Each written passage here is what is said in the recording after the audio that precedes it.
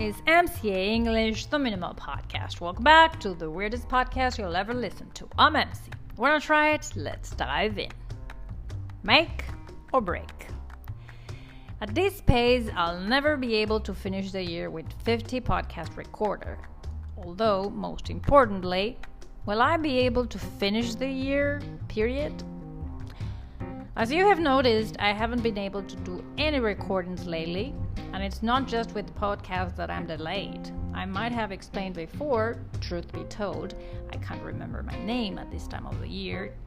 Teachers go through a horrible period when the year is ending. I am trying to leave everything ready not only for the closing of this year, but also for the beginning of the next. So, let's say I'm a bit tied up to avoid mentioning fucked up.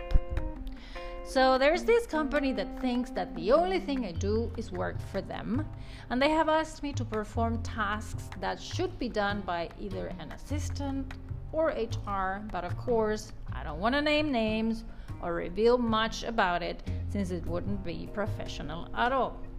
The people who know me or even who work in that company already know what I'm talking about.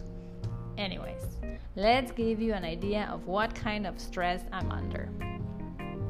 Firstly, I gotta prepare the final term exams, but they always come with 2 or 3 classes of practice material that cannot be repeated in the test, obviously. So, I need the imagination of 1 million people to be able to create exercises. Then, the day of the test comes. I have to take it orally and correct it both at the same time the students are speaking and afterwards. Then, I have to perform a very specific report that is addressed to the student, their boss, and HR. This is the case in 2 of the companies where I work. I hope the people who are actually listening don't come up with funny ideas to do anything like this when you don't need to. After I finish with the companies, I have to start with the exams of the private students who decided they want to make a test. Kudos to them, but let's not get excited about having a test every year, please. Meanwhile, all the rest still need their material, sure enough, so that needs to be handled as every weekend. Finally, we had one of the worst tasks for me: scheduling for next year and administrative stuff with inflation and all that bullshit.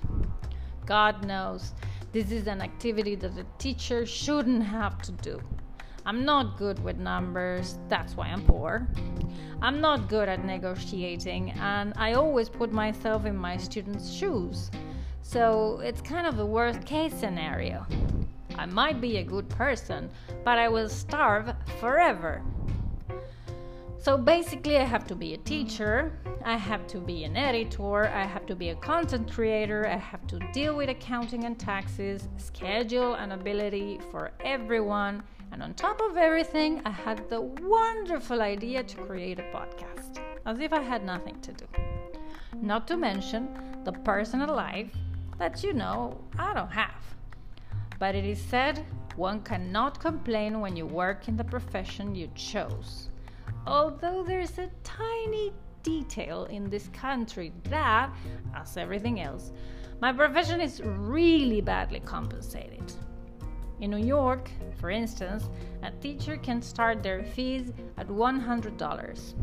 I know. Different countries, different lives, different everything. It's just that time of the year when I need an extra push to be able to make it. Unfortunately, I have all of you to help me achieve that. So, thanks for being there and listening to another episode of the Minimal Podcast. I hope you have enjoyed it, because who knows when I will have the time to record the next. In the next episode, we will explore some of the expressions you could hear. I will explain their meaning and give you examples for you to incorporate them and start taking your English to the next level. Remember, practice makes perfect. This was MCA English, the Minimal Podcast. Catch you later.